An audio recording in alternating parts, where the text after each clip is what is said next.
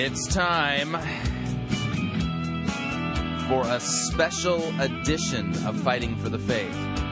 This episode is not in the normal rotation over at Pirate Christian Radio, but I put this together because it is timely and this is information that needs to get out.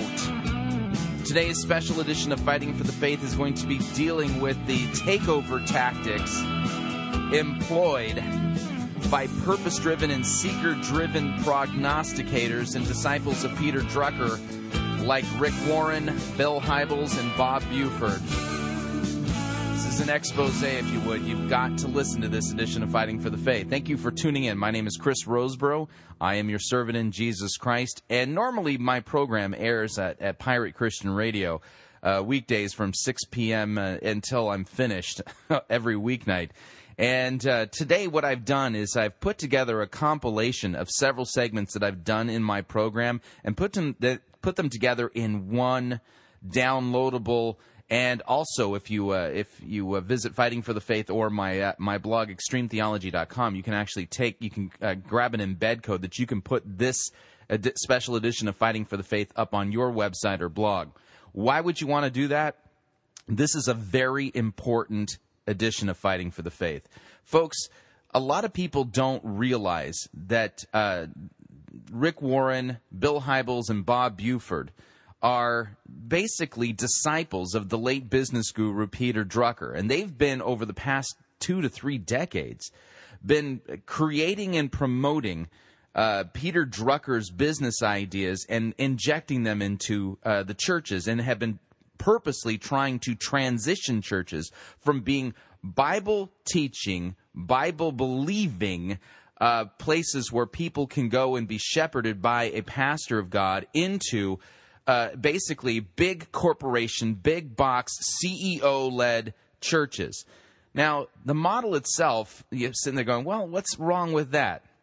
There's a lot of things wrong with that, and this edition of Fighting for the Faith is going to deal with that. But the way we're going to deal with it is, over the last month, I've done a 3-part series on listening into and basically deconstructing and biblically critiquing the methodologies and presuppositions of a man by the name of Dan Sutherland, and he works for an organization called Church Transitions. And Church Transitions, for years now, in fact, I think more than a decade or close to it, has been the official arm of the purpose-driven movement, Rick Warren Saddleback Church's purpose-driven brand of transitioning a church from being a pastor-led church to hijacking it and taking it over and turning it into a purpose-driven church. And the reason why I think this is important to get out to you is when you listen to these 3 parts all put together into one edition of Fighting for the Faith, you realize there's something terribly, terribly wrong here. Dan Sutherland basically is teaching pastors how to engage in a corporate hostile takeover of a church, or to hijack a church. And the methodologies that he's employing in his teaching are chock full of lies, doublespeak, major and blatant scripture twisting, and this claim that God wants to give your pastor a new direct revelation for how to grow your particular congregation. But then again, God's sitting up there and he wants to give your pastor this new revelation, this new vision, but your pastor has to show himself worthy to receive this vision. And of course, if he, quote, gets this vision, then and successfully demonstrates to God that he's worthy to receive the vision, then the idea then is that the pastor casts the vision to the congregation, and at that point, anybody who critiques, calls it into question, says, wait a second, pastor, that's not, what you're saying doesn't jive with the scriptures, that person is thrown out of the church because they are directly contradicting the new vision, the new revelation that God supposedly has given to the pastor. There is no other way to describe this than to say that this is nothing less than cult-like tactics. The devil himself is the father of lies. If these were truly biblical methods from God, then why on earth is Dan Sutherland engaging in these absolute lies and scripture twisting that he's engaging in? Why is he telling pastors rather than to follow what the scriptures say, to make themselves worthy to receive a direct vision from God? And then after they receive this direct vision, why is he instructing these pastors that there's no such thing as a godly or valid critic? We're talking about, this is what you're listening to, what you're going to hear in this edition of Fighting for the Faith, is really sounds like cultish brainwashing techniques, complete with cult-like scripture twisting, complete with new and direct revelations from God that cannot be challenged. Folks, I cannot emphasize enough how important it is for you to listen to this episode of Fighting for the Faith and pass it on to anybody that you know whose pastor is considering making a transition to becoming seeker-driven or purpose-driven. If these are the tactics and the ideas that are behind it, this is not from God. This is absolutely not from God. And I know that's a strong claim, but you need to listen to this edition of Fighting for the Faith and take notes and pass it along. And compare what people are saying in the name of God to the Word of God. So without any further ado, I'm going to switch over here, and what you're going to hear in succession are 3 segments from my radio program that have been put together into one, and for the purposes of coherence. Again, I cannot emphasize it enough. Pass this along. Email it to people. If you have a website or a blog, go to fightingforthefaith.com, and there's a section in there that says Special Editions. Click on the Special Editions button. It's on the side. If it's not on the homepage, and you'll see this episode there, basically with a YouTube-like thing that you can put onto your website. Just click on the menu button, and you'll see the embed code, and you can copy and paste this and put it along. Godly people who understand the Scriptures have got to combat this and fight against it. It is time for God's people to say, enough is enough. This is not biblical. We're challenging this on the grounds that these guys are bringing in new revelations that contradict God's Word. And as a result of it, these methodologies are spurious and must be challenged at their core. So here we go. Here's my 3 segments on Dan Sutherland's, who is the official arm of the Saddleback Purpose-Driven movement for transitioning churches, speaking about how to transition your church. But what we're going to do today is we're going to start a series, and the series is going to be what basically I'm called Deconstructing Church Transition Inc.'s Strategy and Tactics for Hijacking Churches. That's what I've named it. And what I'm going to do is I'm going to basically walk you through the process that they use to hijack a church. And we're going to begin today by listening to sound bites, relevant sound bites, just a few of them, from the introduction to this whole church transition seminar. And the voice that you're going to hear is of a gentleman by the name of Dan Sutherland. And I don't know if he's still with Church Transitions, Inc. or not. But we're going to go backwards in time, and we're going to compare what he's saying in the name of God to the Word of God, because this is really, really important. Because one of the things I've learned is that the road to hell is paved with good intentions, and some of the worst heresies and methodologies have been introduced through the church by playing on the heartstrings of those who really have a heart for reaching the lost with the good news of the forgiveness of sins in Jesus Christ. And I think that's what we're seeing in these seeker-driven methodologies, is the pastors who are going for this really do have a passion for reaching the lost, really do want to grow their church because they think that indicates that they're reaching the lost. And so, you cannot fault them for their intentions. But the thinking behind this is really, really, it's not good. It's not even correctly biblical. And so we're going to walk our way through this stuff. Now, first soundbite here is Dan Sutherland assuring people that he's going to teach them a process and that the process is biblical and practical. Here is Dan Sutherland from Church Transitions, Inc. I want us to talk about a process for leading change.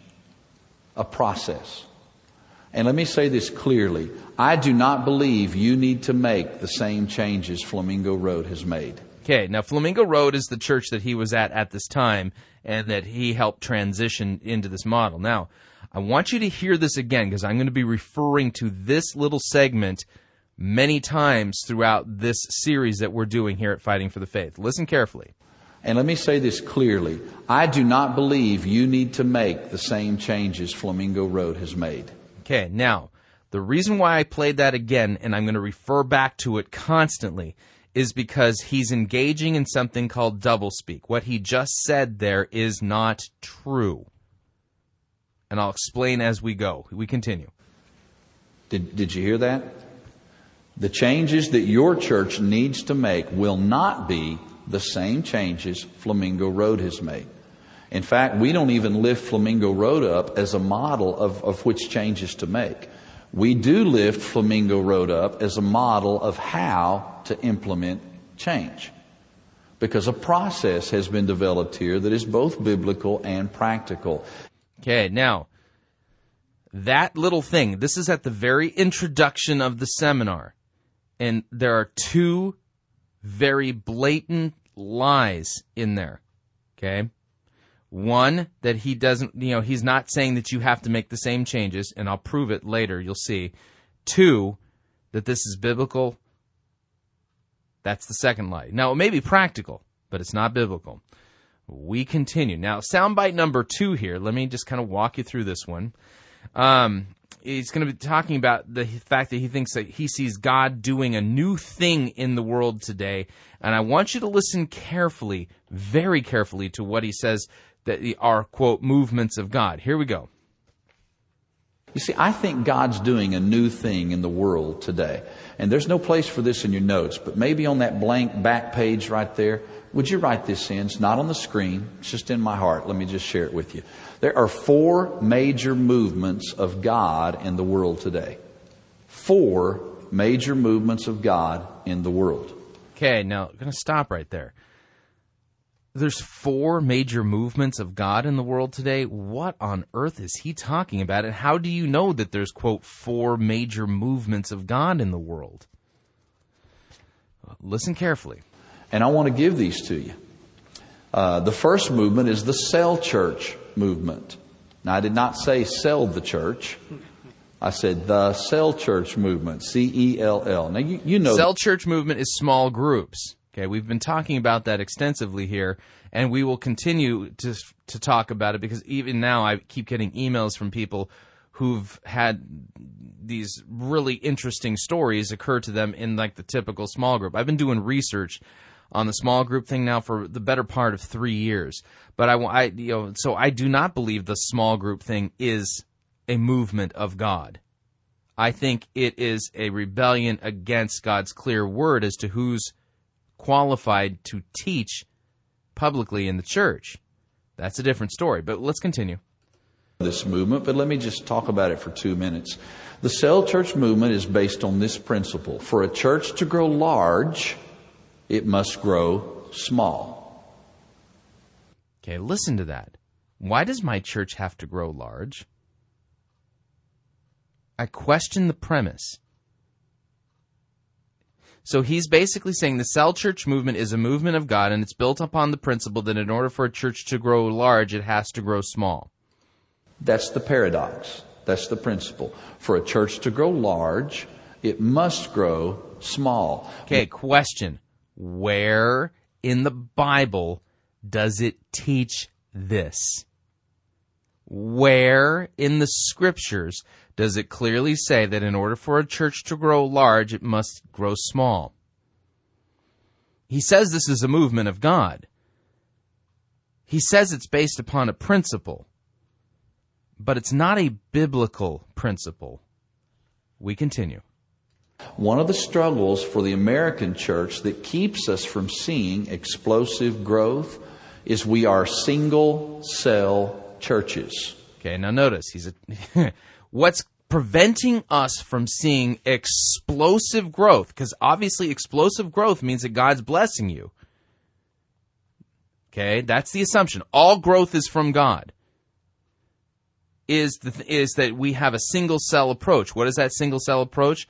A pastor-shepherd who teaches and feeds God's flock and protects against false doctrine. Let's continue. We have one cell. We have one church, if you will. It has one pastor. It has one authority structure. It has one direction. It has one set of relationships. And what happens is this contributes to the American church staying small. The average church in America today averages about 100 in attendance. Notice how that's a bad thing. That's the subcurrent of what he's saying. That's a bad thing. Can I tell you why? That's pretty much the maximum number of people that one person can take care of. And this is actually true. About 150 is the max that one person can take care of effectively. 150, that's it. One pastor. We use a chaplain model of pastoring. I'll be there when you're in the hospital. I'll be there to hold your hand. I'll be there for crisis counseling. I'll know your name. I'll go out to eat with you. I'll be available. You can have my phone number and call me at home. I will be your personal pastor. There's nothing wrong with that model except... There's nothing wrong with that model except, well, there is. That it limits how many people you can reach for Christ and take care of. Wrong. It doesn't limit how many people you can reach for Christ. It does limit how many people you can shepherd. Notice how he put the two together.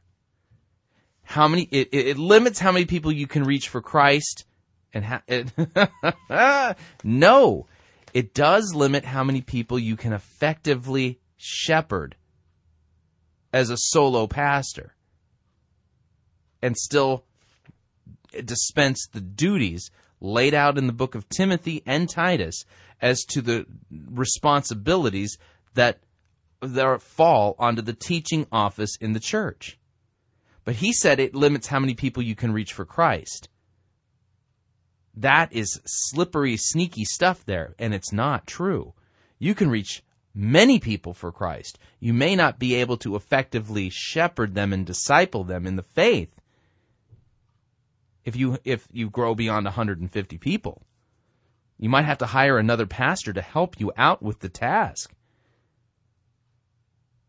once you get past 100 to 150.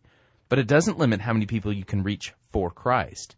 Notice he equated evangelism with discipleship. The two are different. Okay?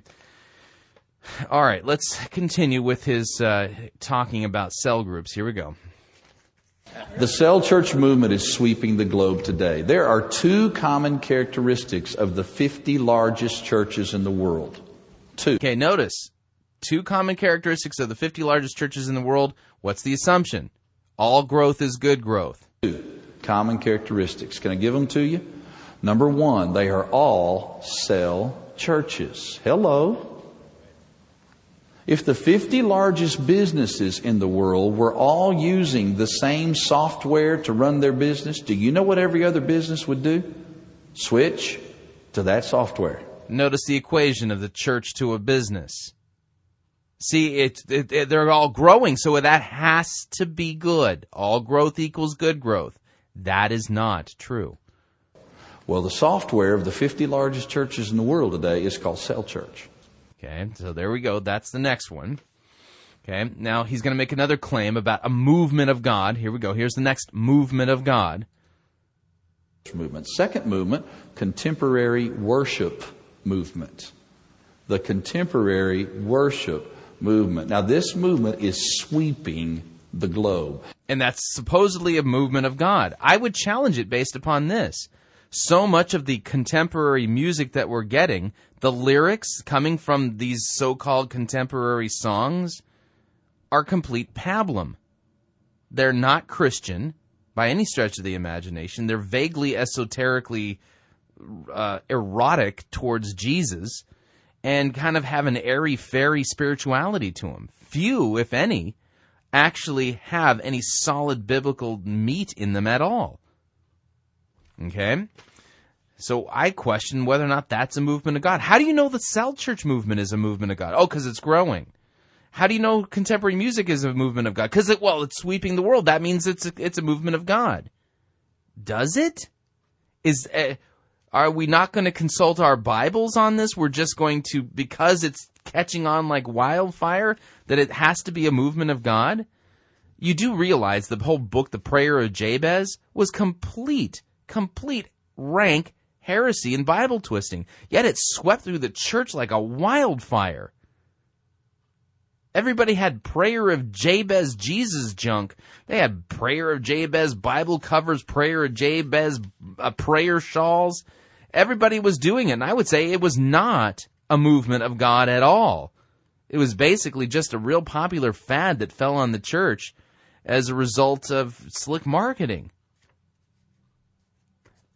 How about the Shack? I mean, that book is sold like wildfire, but it's not biblical. It contradicts the clear teachings of the Word of God. I wouldn't say the Shack is a movement of God. Let's continue. Okay. Now listen carefully to this next one. This is critical. Listen carefully. Around the world today, God is pouring himself out on churches that value lost people. Okay, he's basically saying, listen, you adopt these things. It doesn't even matter what your theology is.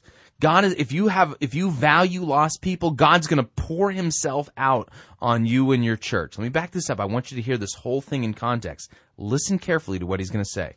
Around the world today, God is pouring himself out on churches that value lost people. Some of them don't even have good theology.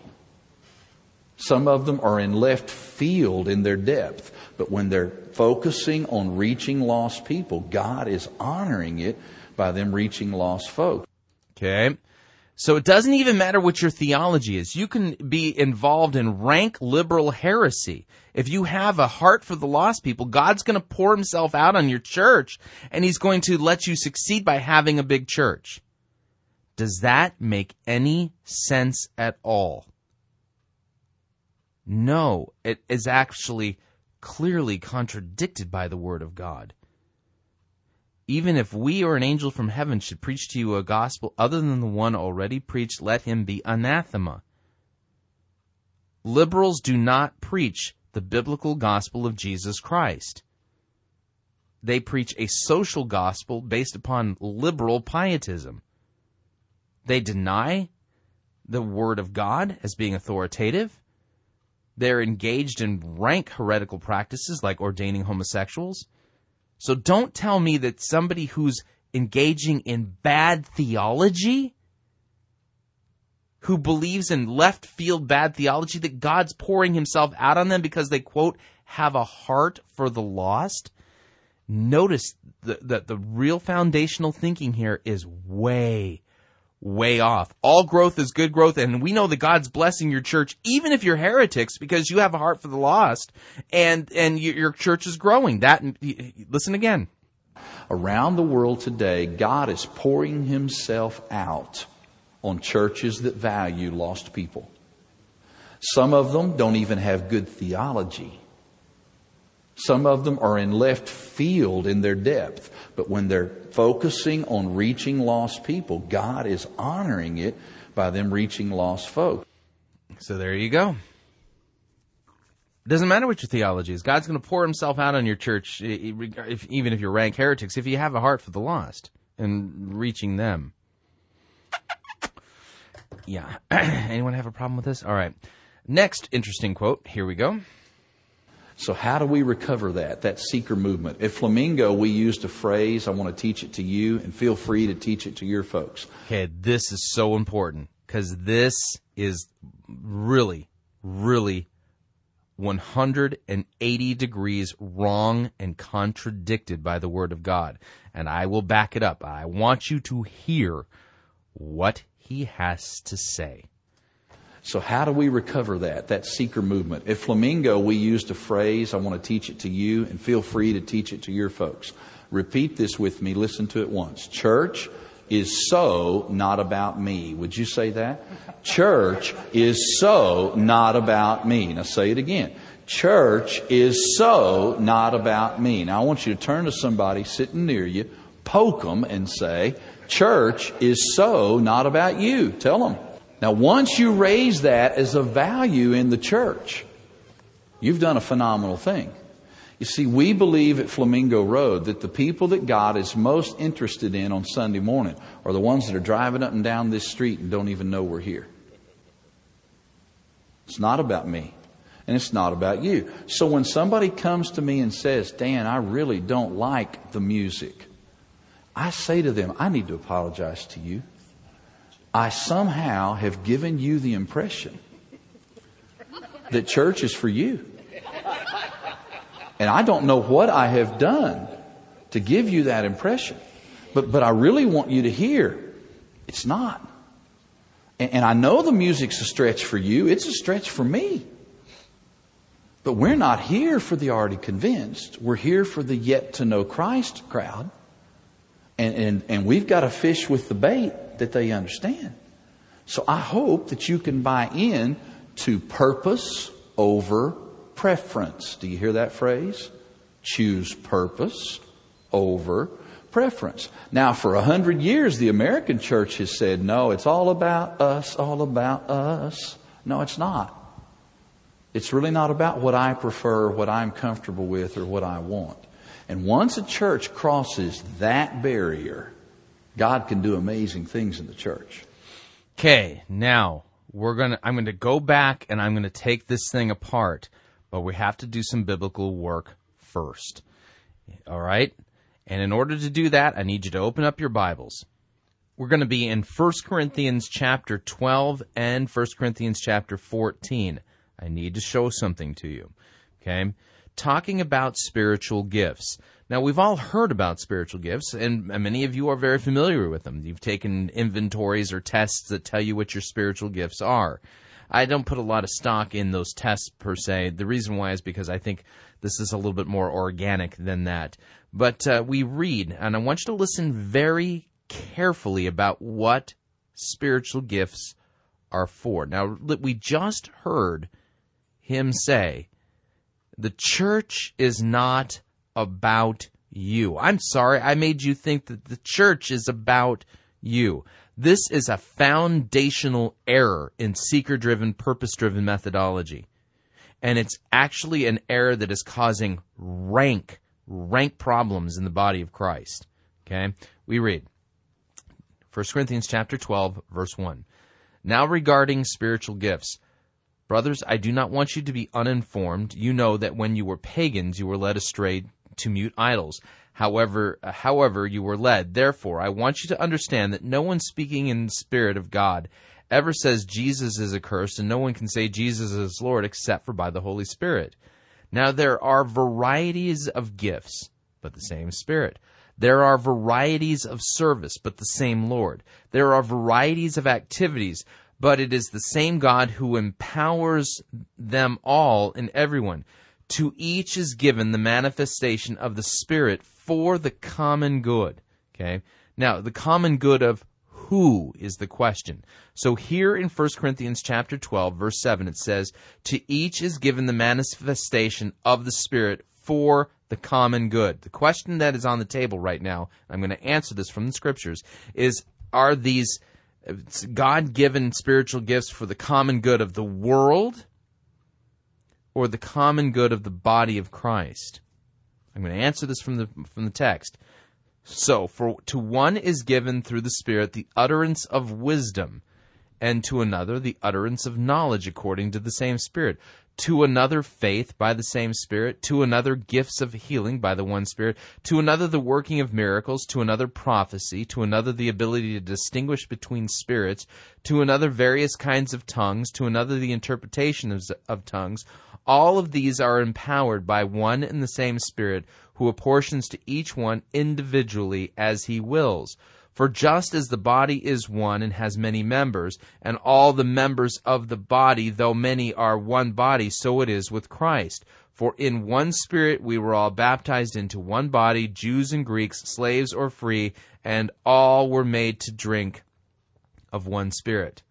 The body does not consist of one member, but of many. Now, did you catch all this here?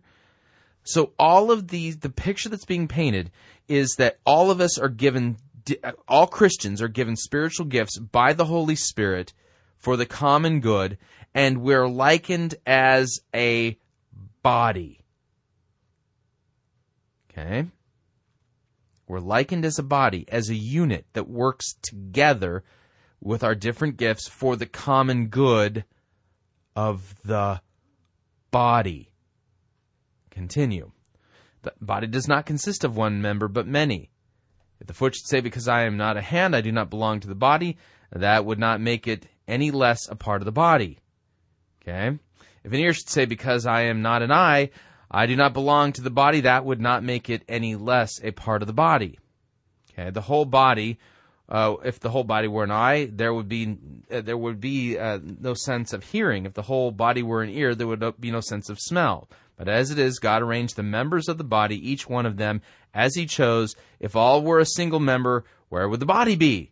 As it is, there are many parts, yet one body. Now, notice here in 1 Corinthians 12, we're all given different gifts for the common good of the body of Christ. Okay? Now, if you go to chapter 14, it gets even a little bit more explicit. And there's a passage I wanted to point out to you there. Chapter 14, verse 1. Pursue love and earnestly desire the spiritual gifts, especially that you may prophesy. For one who speaks in a tongue speaks not to men, but to God. For no one understands him, but he utters mysteries in the Spirit. On the other hand, the one who prophesies speaks to people for their upbuilding and encouragement and consolation. The one who speaks in a tongue builds up himself, but the one who prophesies builds up the church. So the purpose of that spiritual gift is for the building up of the church. I want you to all speak in tongues, but even more to prophesy. The one who prophesies is greater than the one who speaks in tongues, unless someone interprets, so that the church may be built up. The text is clear. The purpose of spiritual gifts is to be exercised in the church for the building up of the church. When the church gathers to hear God's word, to take communion, it's for the building up of the church. Now, this is exactly why in the book of Acts, you don't have the church changing their service to make it seeker-driven for the Romans. Okay? Instead, the church sent missionaries out into the world to proclaim the gospel and to go fishing. But they didn't fish using deception, using lures. They fished with nets. The proclamation of the gospel is a net. Okay? These guys are basically browbeating people and telling them that they're selfish because they're doing church for themselves.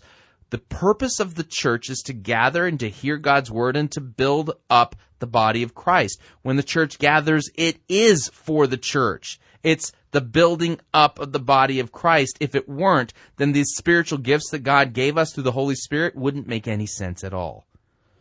This is a fundamental flaw, and I would even go so far as to say a direct contradiction of God's word to the point that borders on heresy. To say that the church, when it meets, is wrong, when it meets because it's meeting for itself. Listen again. So how do we recover that seeker movement? At Flamingo, we used a phrase. I want to teach it to you, and feel free to teach it to your folks. Repeat this with me. Listen to it once. Church is so not about me. Would you say that? Church is so not about me. Now, in light of what we just read in 1 Corinthians 12 and 14, no, when we get together, the purpose of church is to feed on God's word and the building up of the body of Christ. When the church gathers, it is for the building up of the body. Say it again. Church is so not about me. Now, I want you to turn to somebody sitting near you, poke them, and say, church is so not about you. Tell them. Now, once you raise that as a value in the church, you've done a phenomenal thing. No, you haven't. If you say that is a value in your church, you're contradicting the clear teaching of the Word of God.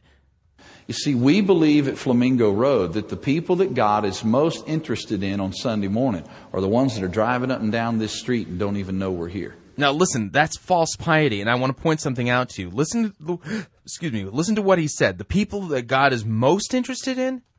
You see, we believe at Flamingo Road that the people that God is most interested in on Sunday morning are the ones that are driving up and down this street and don't even know we're here. Really, I thought that God loves them so much that he died for their sins too. It's not that God cares for them the most. He cares for us all and loves us all. I nowhere see in the scriptures that it says that God cares more for the lost than he does for his own adopted children who trust in him and have received the forgiveness of sins and have faith in him and faith in Christ. You see how this is all 180 degrees backwards? It's not about me, and it's not about you. So See, it sounds so humble, it sounds so pious, and it's absolutely wrong. When somebody comes to me and says, Dan, I really don't like the music, I say to them, I need to apologize to you. I somehow have given you the impression that church is for you. The Bible does that. And I don't know what I have done to give you that impression. But I really want you to hear, it's not. And I know the music's a stretch for you. It's a stretch for me.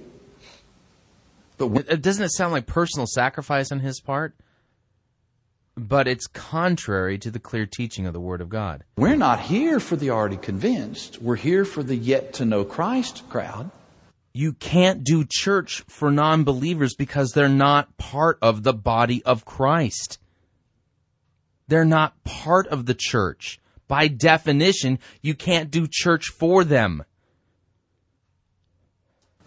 And we've got to fish with the bait that they understand. No, you need to cast the net of the gospel. Nowhere in the scriptures are we taught to use bait fishing. We're called to proclaim Christ and him crucified. That's net fishing. Different paradigm altogether. So I hope that you can buy in to purpose over preference. Do you Did you hear that? Well, see, listen, that's just your preference. But we are a purpose-driven church, and that whole doing church for you, that's a preference. No, that's what God instructs us to do, what the Holy Spirit tells us to do. This isn't a matter of personal preference. And see, that's how this is all part of their rhetoric. That all of these methods, it's just a matter of preference. No, it's not. It's about following what God's Word says. You can't do church for the unchurched. There's no such thing. Hear that phrase? Choose purpose over preference. Well, according to Scripture, the purpose of church is the building up of the church. The building up of the body of Christ. We practice our gifts in church to build up the body of Christ. That's the purpose laid out in Scripture.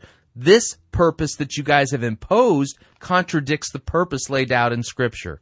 Now, for 100 years, the American church has said, no, it's all about us, all about us. Notice how, for 100 years, the church has been selfish, selfish, selfish. No, for the past 2 millennia, the church has been doing what it's supposed to do, having shepherds who feed God's sheep, and people practicing their gifts as God has given them for the building up of the church.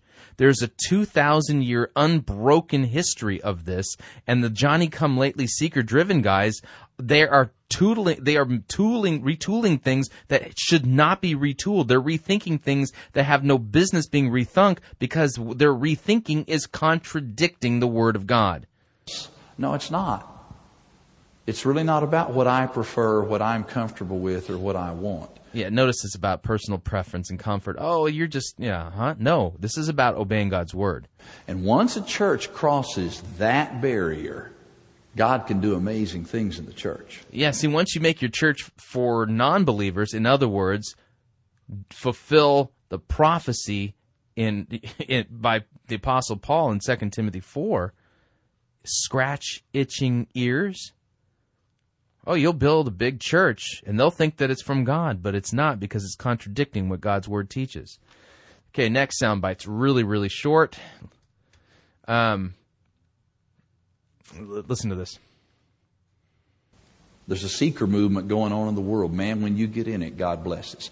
So there's a seeker movement going on in the world. That's another movement. Seeker movement. And when you get in it, God's blessing it. Okay? Now remember at the beginning he said, I'm not going to tell you the changes that you need to make in your church that may be different than whatever. Notice he's making a case for you have to go with small groups, you have to have contemporary music, and you have to get into a seeker mode, because those are the things that God's blessing. Listen again. Listen more. Here's the next one. The fourth movement of God in the world today, this is interesting to me, is the one that Billy Graham says is the biggest movement of God in the world today. At Amsterdam 2000, he proclaimed that this movement is the biggest movement of God in the world today. It is the purpose-driven church movement. Okay, so another movement of God. The big movement of God is the purpose-driven church movement. These are the big movements, and when you join into them, God's going to bless you with explosive growth. Now here's the next one. If there's a movement of God in the world today called cell church, and if there's another river of what God is doing in the world called contemporary worship, and if there's a third river of what God is doing called the seeker movement, and a fourth river of what God is doing called purpose-driven, here's the question: where do we want to live? Where they come together. We got to get in on it. Now, what is this conference about? It's about getting in on what God is doing. So there's him selling in the introduction. This is about getting in on what God is doing, and it's all just him saying that this is what God is doing. Yet I have brought up very valid biblical concerns that question whether or not God is involved in any of this stuff, because it's contradicting the clear teaching of the Word of God. Now I want you to hear this one more time, this claim of his. And let me say this clearly. I do not believe you need to make the same changes Flamingo Road has made. Did you hear that? The changes that your church needs to make will not be the same changes Flamingo Road has made. Yet he's telling you that you have to you need to join in to one of these four things, and they're all the same thing. Now, I'm going to play one more soundbite for you that I think just shows the complete lie that he just told. We're not going to tell you, the things you need to do in your church because it might be different for your church. And I want you to hear this soundbite and see if this doesn't completely contradict what he said. I think the most controversial part of transition is defining your vision. And this is the hardest part. Can I be that honest? Once you've defined vision, figuring out how to do it's not too bad. But defining it is just tough. There's a verse in Proverbs. It's another life verse for me. I'm really big on life verses. Having a handful of verses, a dozen, maybe 24 verses that you just try to live out in your life that just represent who you are. And this is one of those verses for me. Would you read this verse out loud with me? It says, "Many are the plans in a man's heart, but it's the Lord's purpose that prevails." Now, Henry Blackaby has taught me more about this idea than anyone else. How many of you have done Blackaby study, Experiencing God? Killer stuff. Killer stuff. You ought to do it every 3 or 4 years just to be reminded. Tell me the principle behind Blackaby's study. Those of you that have done it. What is it? Yeah, see what God's doing in the world and join Him. Okay, now notice, this isn't a later segment in the conference. This is actually segment number 3 in the conference. And he's talking about defining vision, and now he's talking about Blackaby and saying, find what God is doing in the world and join Him. Find what God is doing in the world and join Him. And what are the 4 things that God's doing in the world? Cell church, contemporary music, seeker-driven, purpose-driven. Find what God's doing in the world and join Him. Now listen carefully. And join you. Now here's what we do in our churches. We say, "Hey God, I've got a great plan for my church. Will you come down here and bless my plan?" No. God has never done that. God will never do that. God stands instead way over here and says, well, I'm already blessing these things. Why don't you join me in what I'm already blessing? Oh, Lord, you don't understand. My plan's original. My plan's unique. My plan's mine. Won't you come bless my plan? Here's a key truth. It took me 20 years to grab this. God never joins us. Never. He invites us to join Him. And that's why that first thing we talked about today of 4 major movements God's doing in the world, if He's already doing 4 things, why wouldn't we join Him in what He's already doing? So in other words, you don't have to do the same things we did. You can do anything. You can make different changes as long as you do one of these 4. Just, basically become seeker-driven, purpose-driven, adopt contemporary music, and sell church. God will only bless you if you do those things, because that's what He's already doing. You see the manipulation here? The spiritual, pietistic-sounding manipulation. You leave this, you are basically told that God will not bless your church, and church blessing equals growth. God will not bless your church, and you will not experience growth unless you join the seeker-driven movement, adopt contemporary music, go seeker-driven and purpose-driven. Anything else? No way. God will say, no way. You're not paying attention. I'm blessing those things. Come join me in that. Does anyone have a problem with this? I know I do. Not because of personal preference, but because God's Word completely contradicts this. And these claims and these assertions regarding that you have to join God in what He's blessing, they're not found in the Bible. They are nothing but unsubstantiated assertions on the part of what God is, on what God is doing and what He expects of you, but they're not found in the Scriptures. In fact, the Scriptures that God has given us contradict many of the things that we're hearing here. Many of them, if not all. And that's just the tip of the iceberg on what I'm going to be doing here as I deconstruct Church Transitions, Inc.'s hijacking of churches. Now, if you'd like to email me regarding anything you've heard thus far, you can do so. My email address is talkback@fightingforthefaith.com, or you can ask to be my friend on Facebook. It's facebook.com/Pirate Christian, or you can follow me on Twitter. Again, my name there, Pirate Christian. Right back. When we come back, sermon review. Good one from Stephen Furtick. I kid you not, it's a good one. We'll be right back.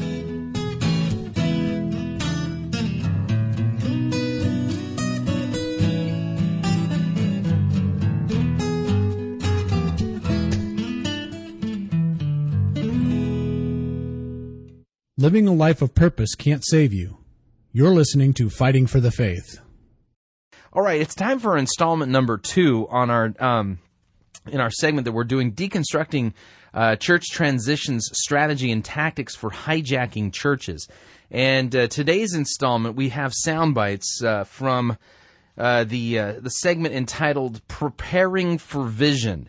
Preparing for vision. And so the idea here is that if you're going to transition your church from being a traditional church to being a purpose-driven church, you have to prepare to receive God's vision for what He wants to do in your church. Now, we unpacked all the subjectivity and Bible twisting in the introduction to this particular seminar. And keep in mind, for many years, and I think it's still the case, Church Transitions, Inc.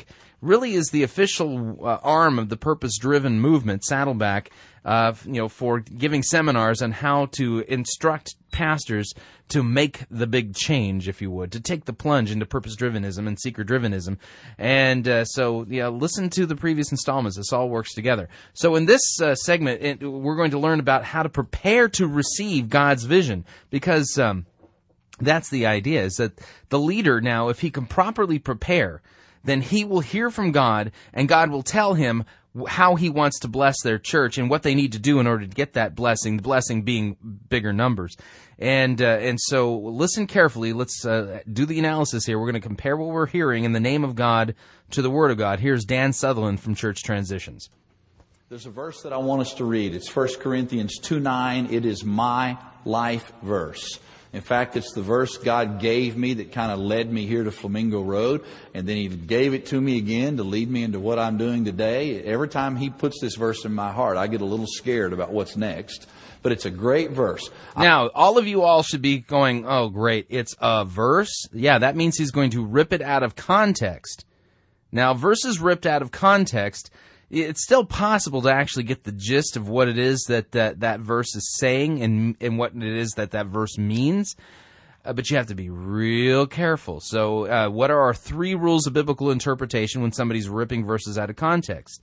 Well, the 3 rules for identifying what the verse actually means are context, context, context. Put the verse back into context. Read the verses ahead, read the verses behind to see what it is that where this sentence that's been taken out of context fits into the bigger context of what's in that passage, and you'll know what it is that the Holy Spirit actually communicated through that.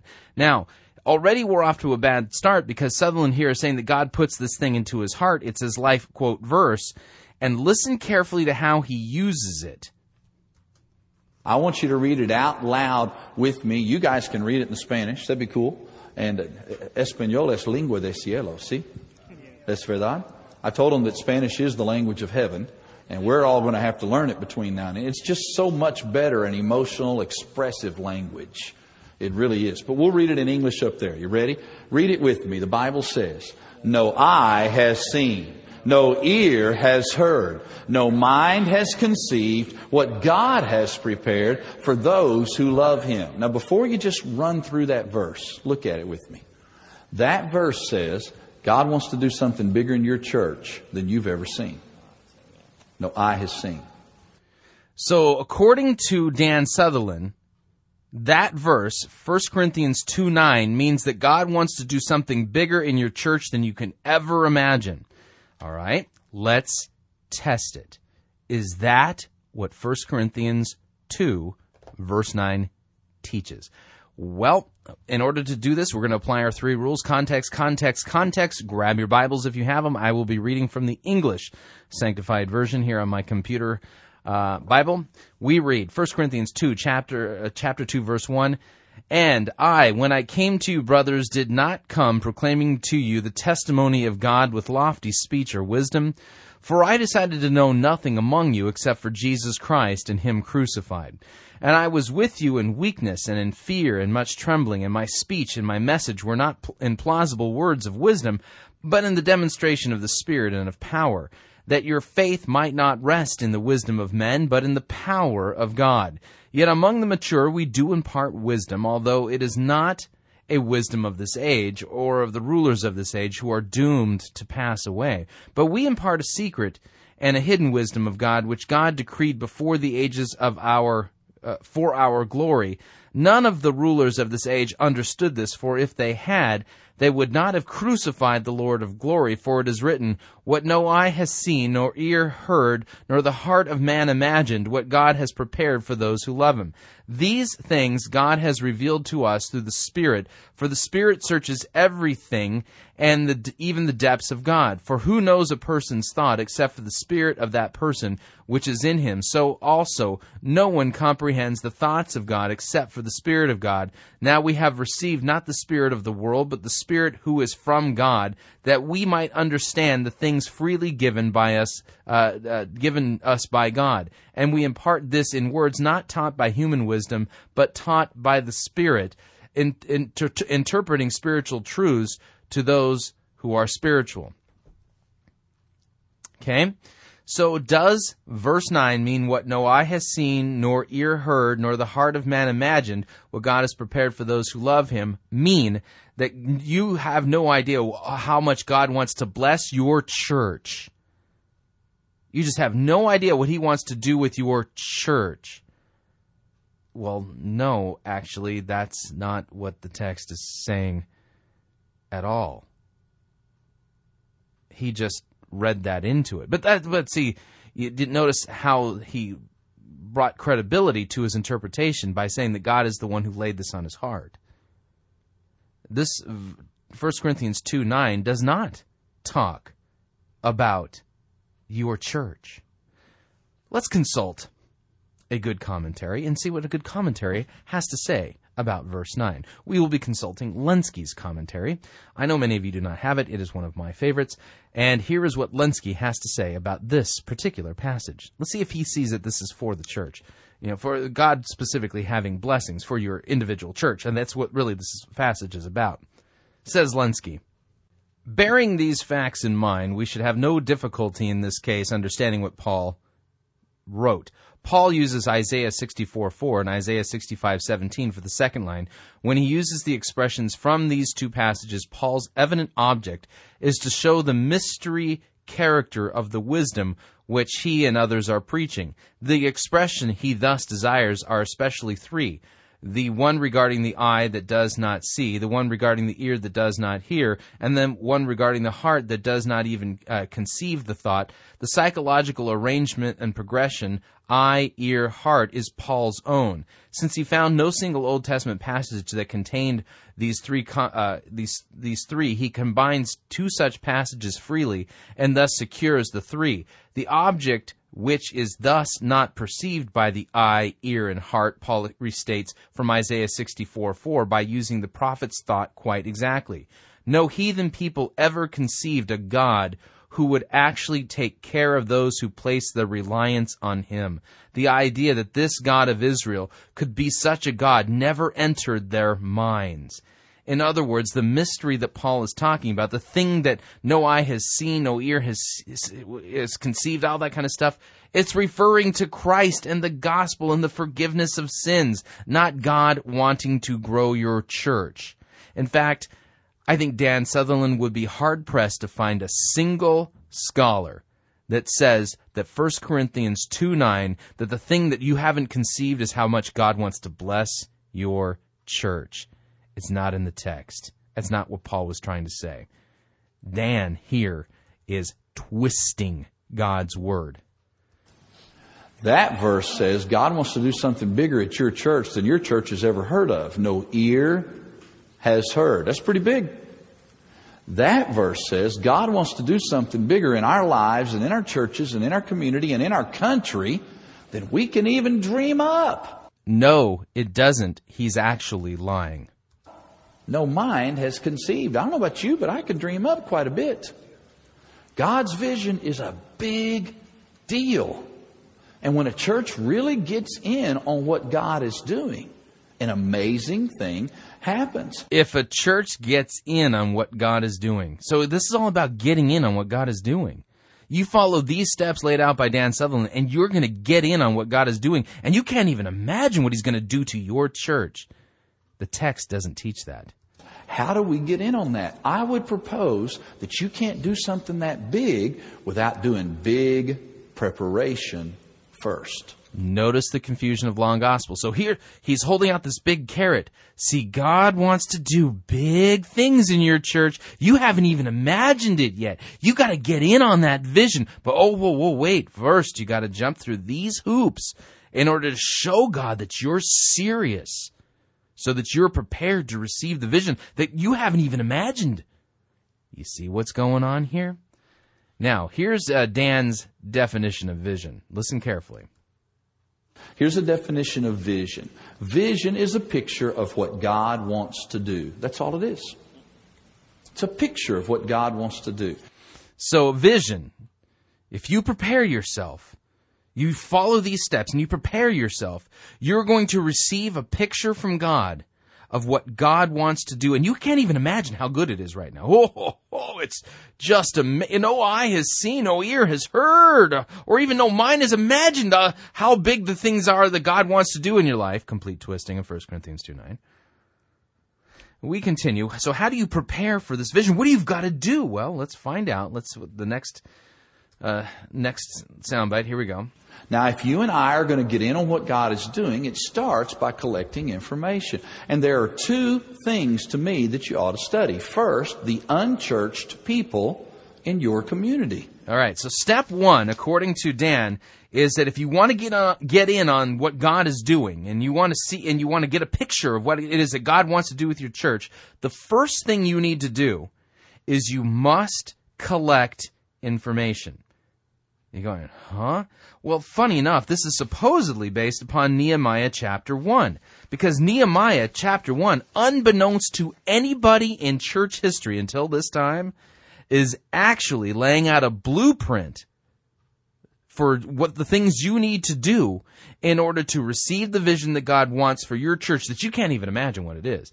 And if you follow the steps laid out in Nehemiah chapter 1, you are going to then be able to hear from God. So listen carefully. Here we go. Nehemiah chapter 1, verses 1 through 2. The words of Nehemiah, the son of Hakaliah. Now it happened in the month of Chislev, in the 20th year, as I was in Susa, the capital, that Hanai, one of my brothers, came with certain men from Judah, and I asked them concerning the Jews who escaped, who had survived the exile, and concerning Jerusalem. And they, well, say, hang on a second. You're going, wait a second. Well, see, didn't you see it?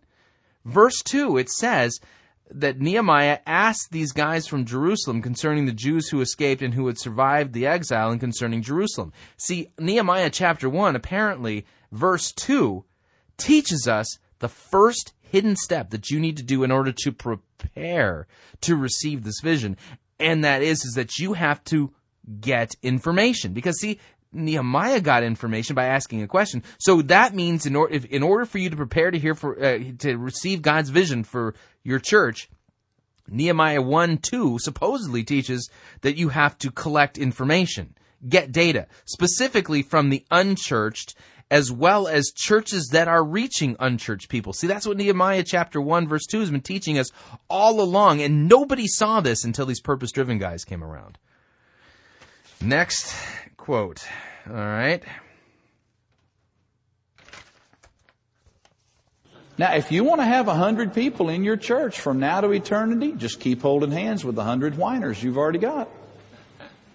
It'll do it. Now, there's nothing wrong with that.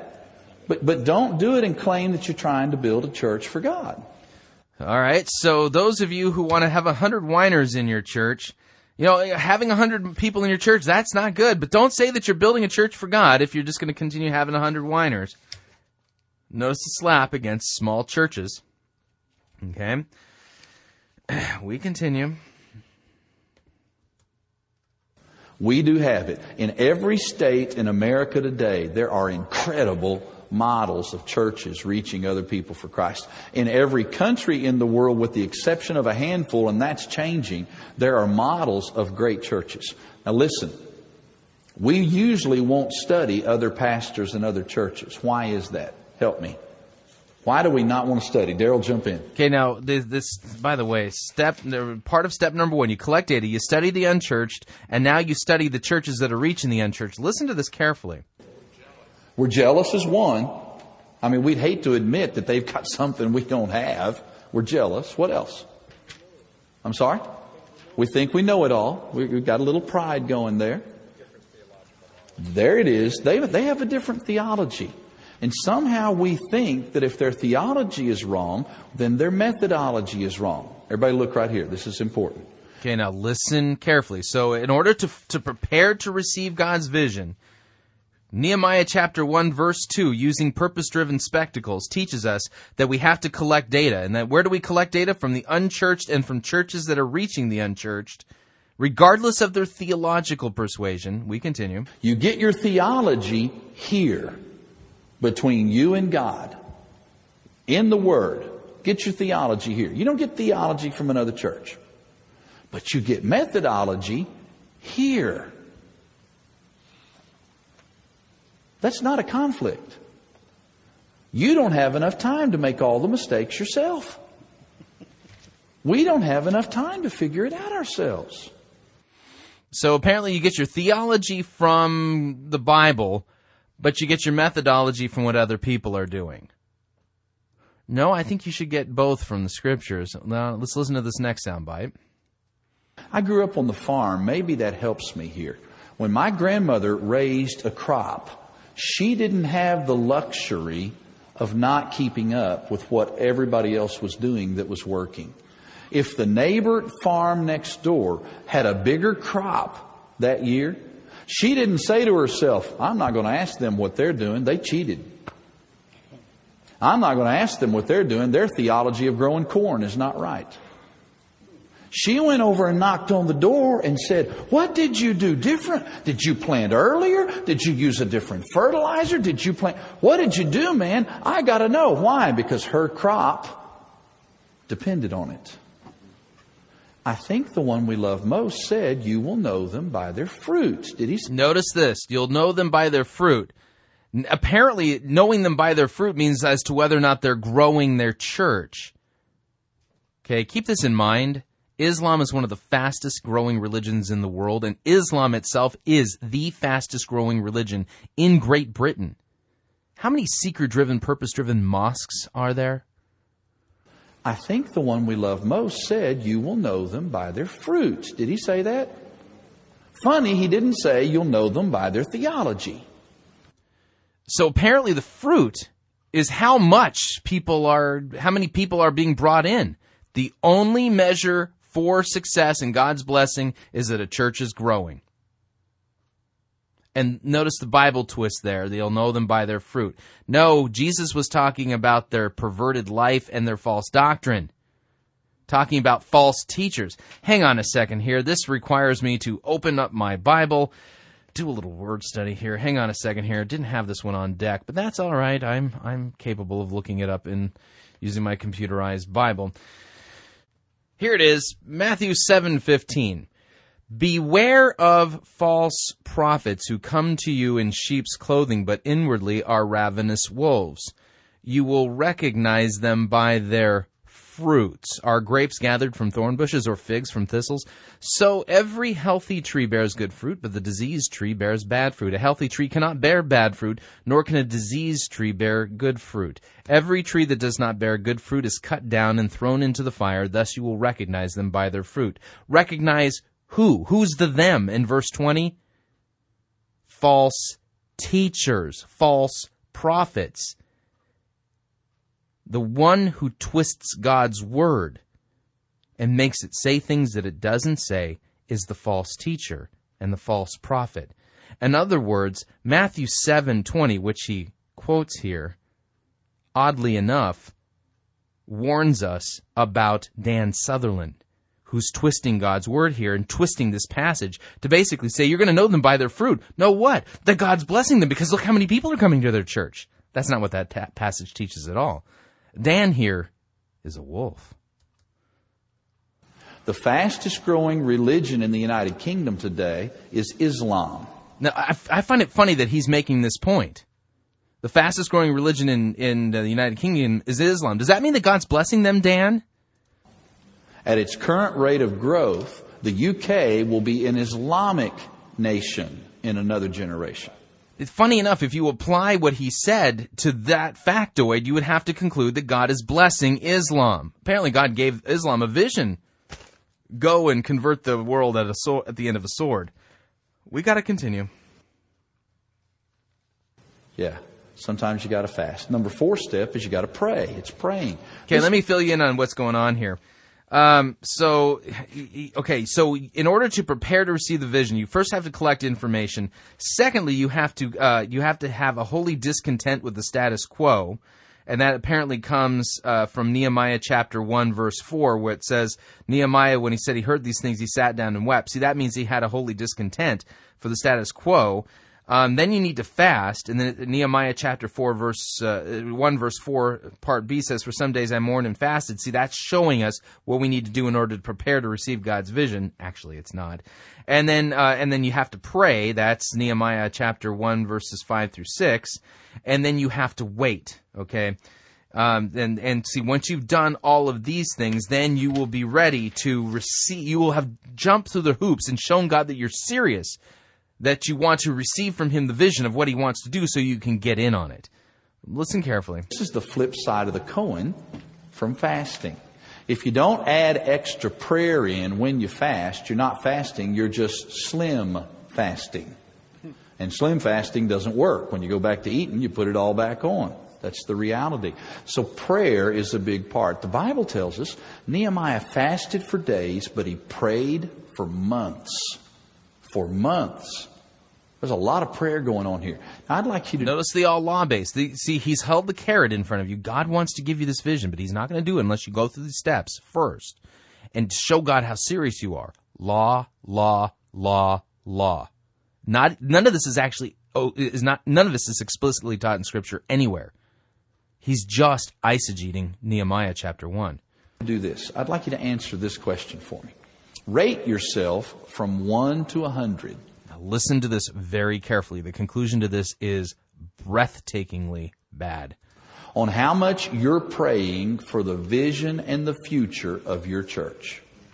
Not the present, not the problems now. How much are you praying for the vision and the future of your church? If you're so busy with the present that you're not doing that at all, then that's 1.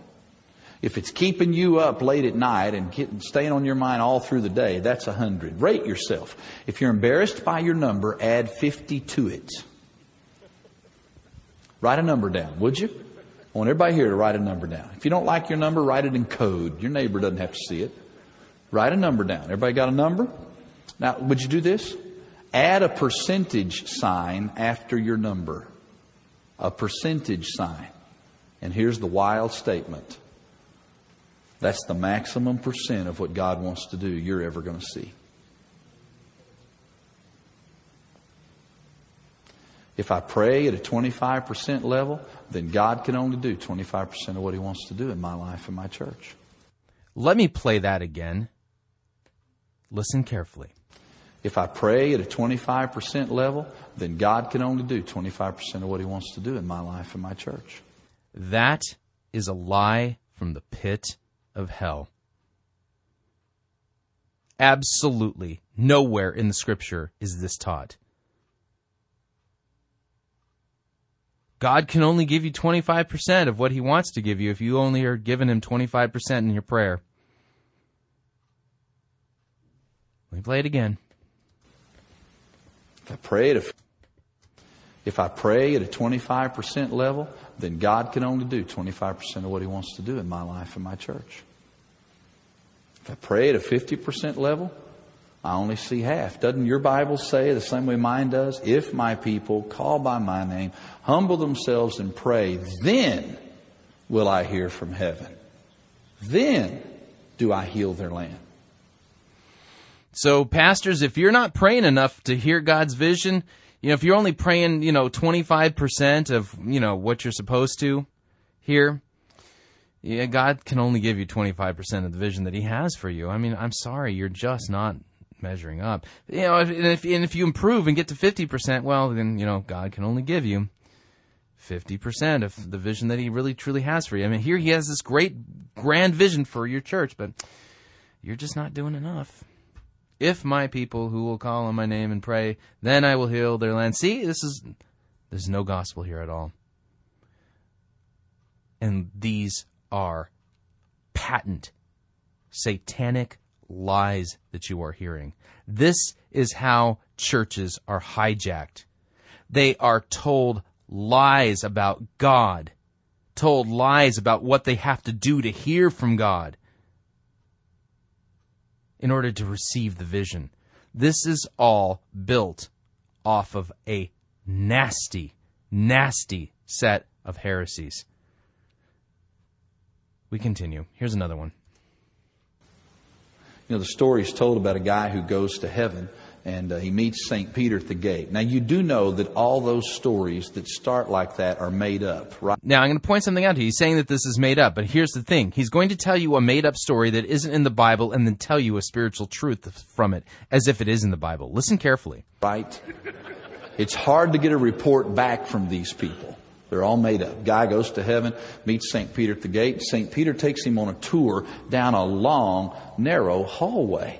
And he opens one of the rooms and he says, look in here. And when they go inside, there are gifts everywhere. Everywhere. I mean, wrapped in colorful paper and with great bows and little gifts and big gifts. Just a warehouse full of gifts. And the guy gets excited and he says, is this my reward? And Peter says, no. This is all the stuff your Father wanted to give you while you were on earth, and you never asked for it.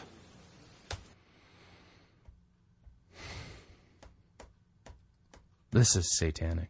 That's the only word I can use for it.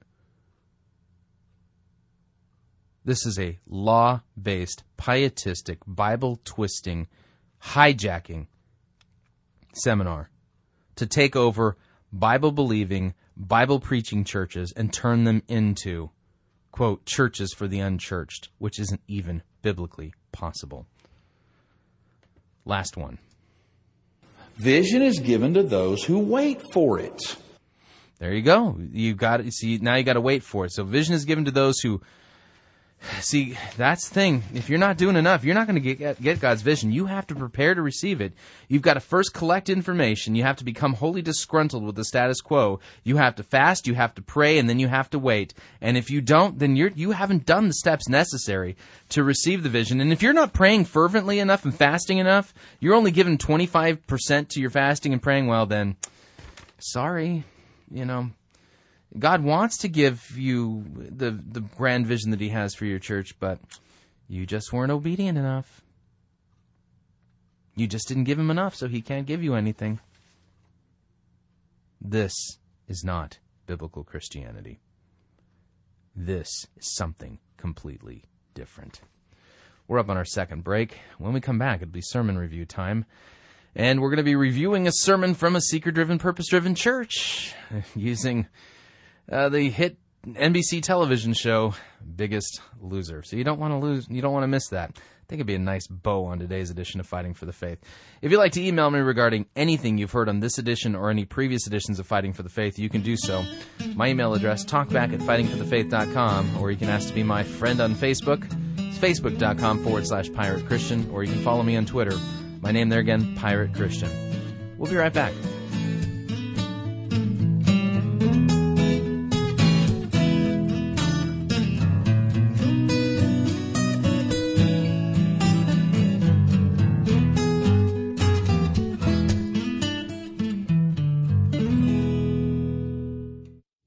No itching ears are scratched here. You're listening to Fighting for the Faith.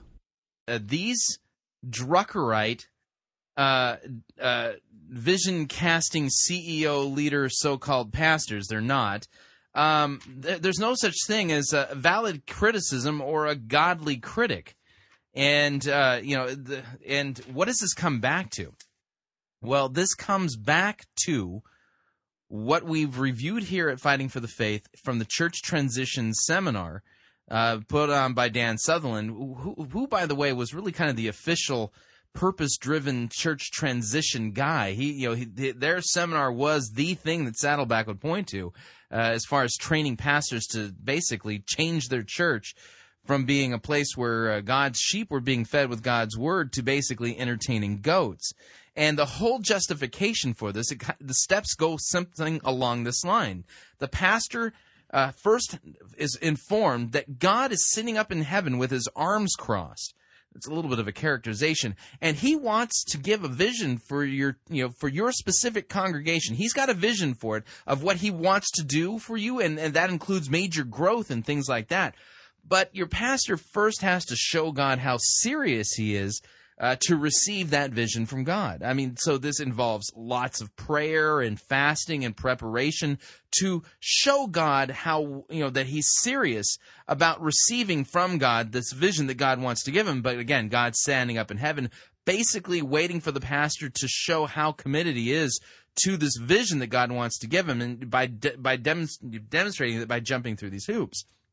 And then what happens is that once the pastor has prepared himself, God will release the vision and give him the vision for what He wants, for His goal for this individual congregation. And what will happen is that then that pastor is then to take that vision that he's received directly from God, that new thing that God wants to do in that congregation, and he's to cast the vision to the people in the congregation in order to get people behind the vision. Now, here's the thing, okay? Is that this vision is not written in the Bible. You can't find it there. It's direct revelation from God to the pastor who's shown himself to be worthy to receive this vision.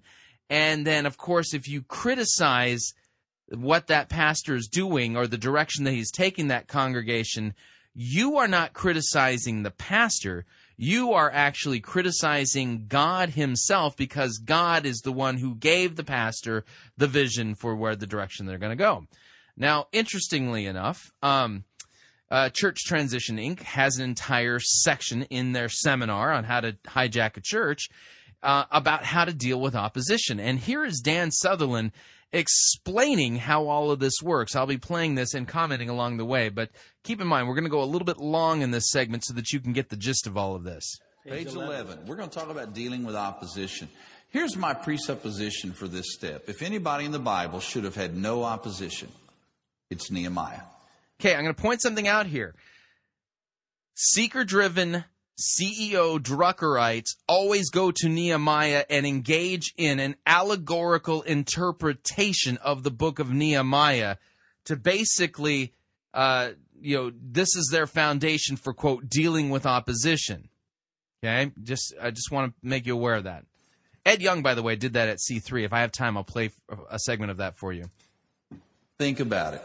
He's rebuilding a wall that's going to make Jerusalem safe. It's going to enable them to rebuild their temple. It's going to restore the reputation of the country, the pride of the city, the glory of God. Everybody is going to be for this, right?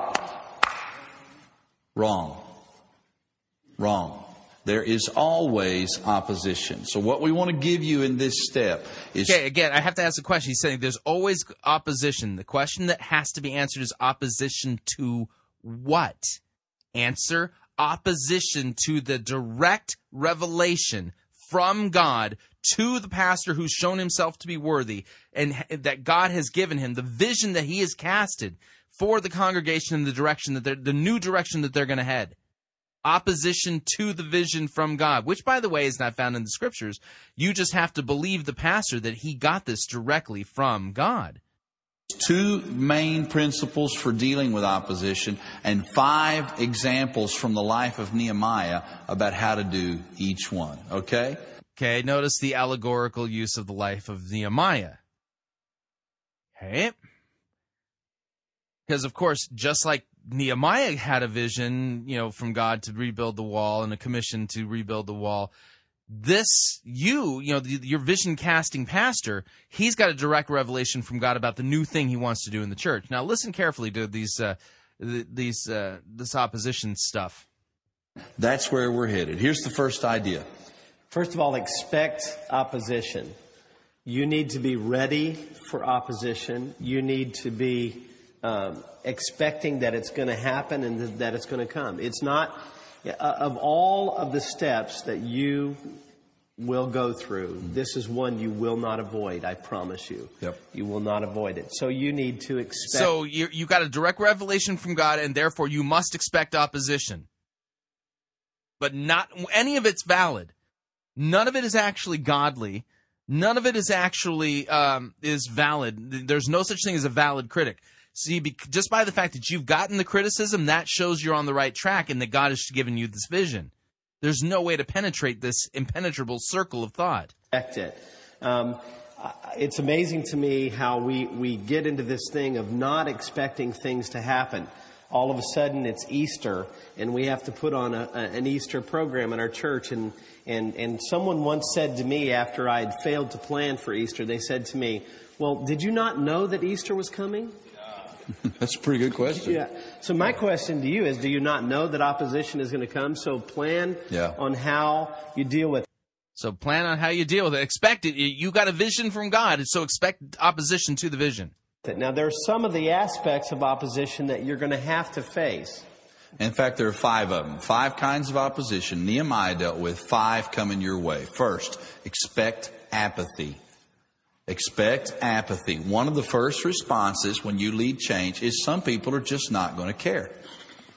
Now, it's not that they don't care about the change. It's that they don't care about the reason for the change.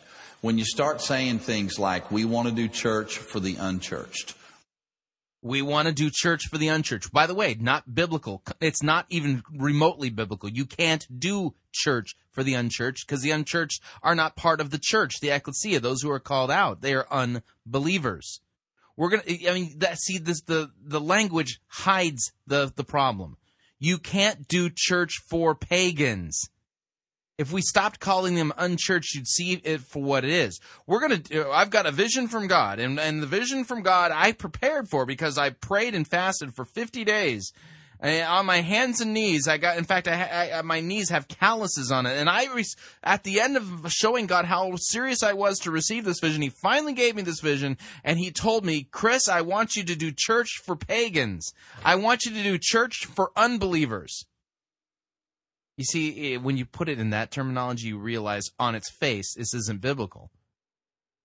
We want to go after seekers. We want to position this There's no one who seeks God. No, not one. Read Romans 3.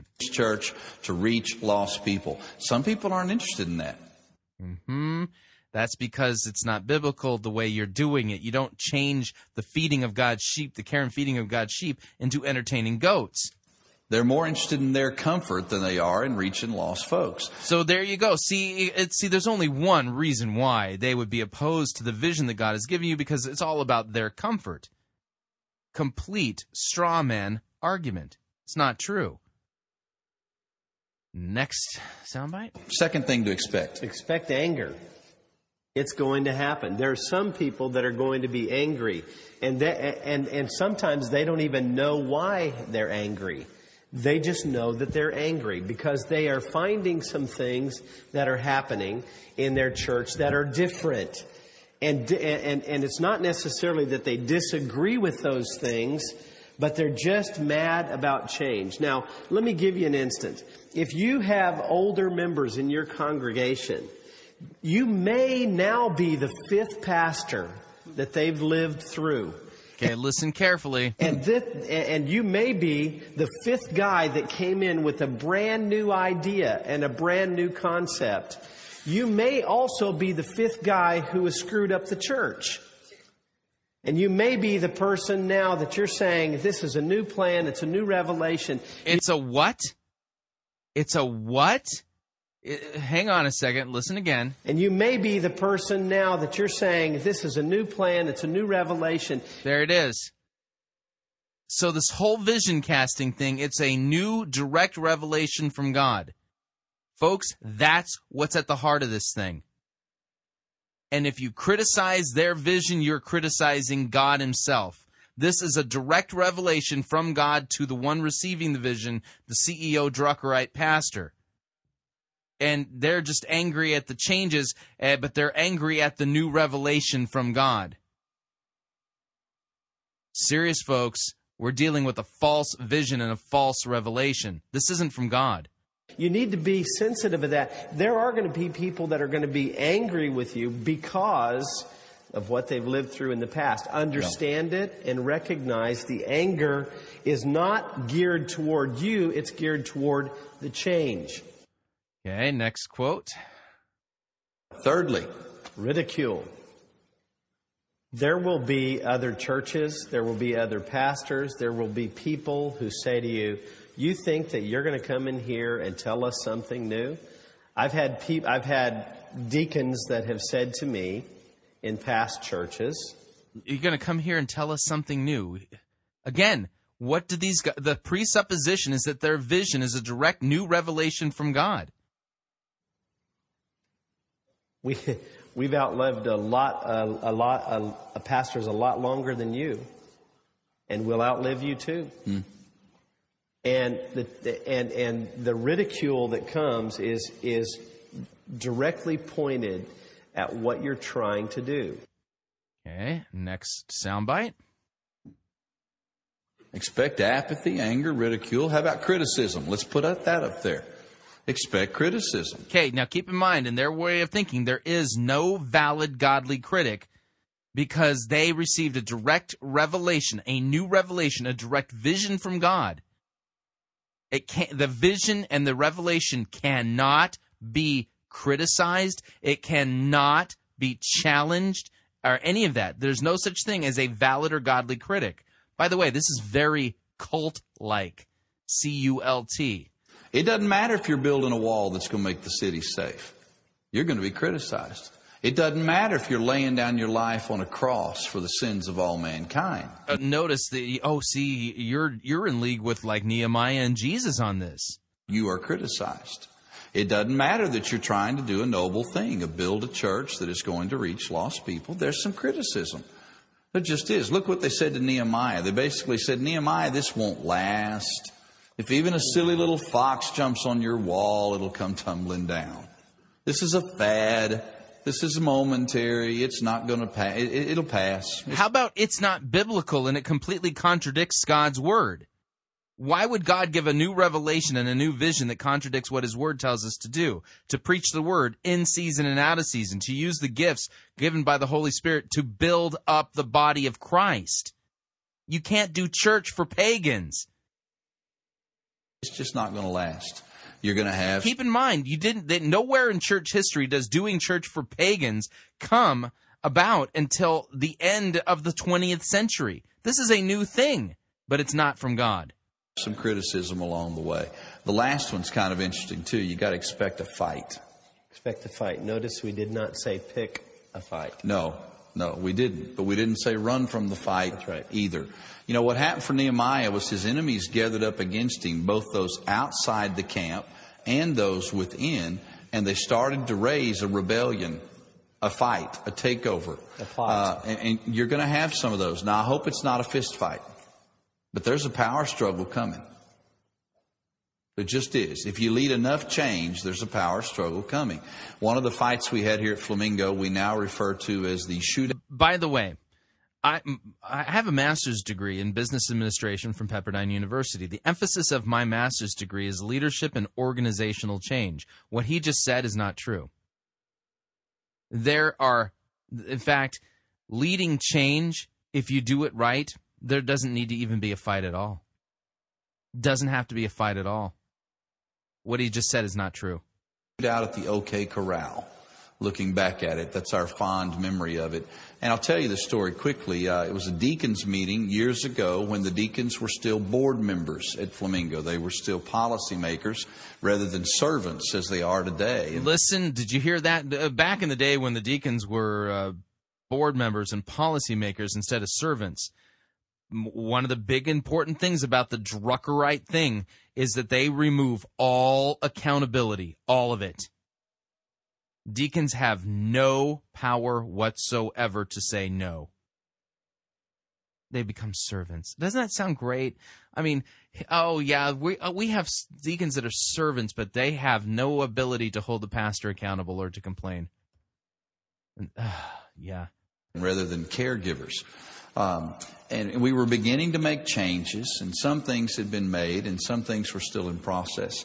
And before we started the deacons meeting that night, a man that I thought was my best friend in the church. Hear that. A man that I had had chicken wings with the night before, and he had not brought any of this up.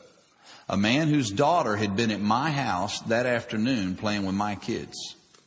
Before the meeting started, looked at me across the room and said, Dan, before we start tonight, I want to make a motion. Can we still make motions in deacons meeting?